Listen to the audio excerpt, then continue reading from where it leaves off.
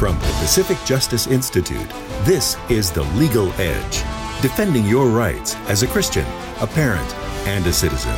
Here's Brad Dacus. Did you know it is completely legal to put a Christmas tree in a classroom, school office, or any other government office?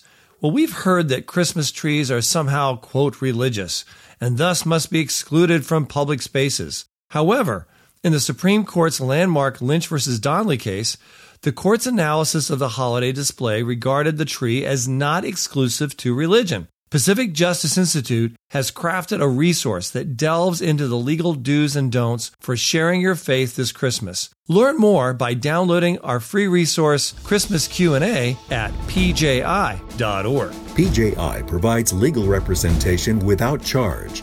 Get exclusive email updates by registering for The Legal Insider at pji.org.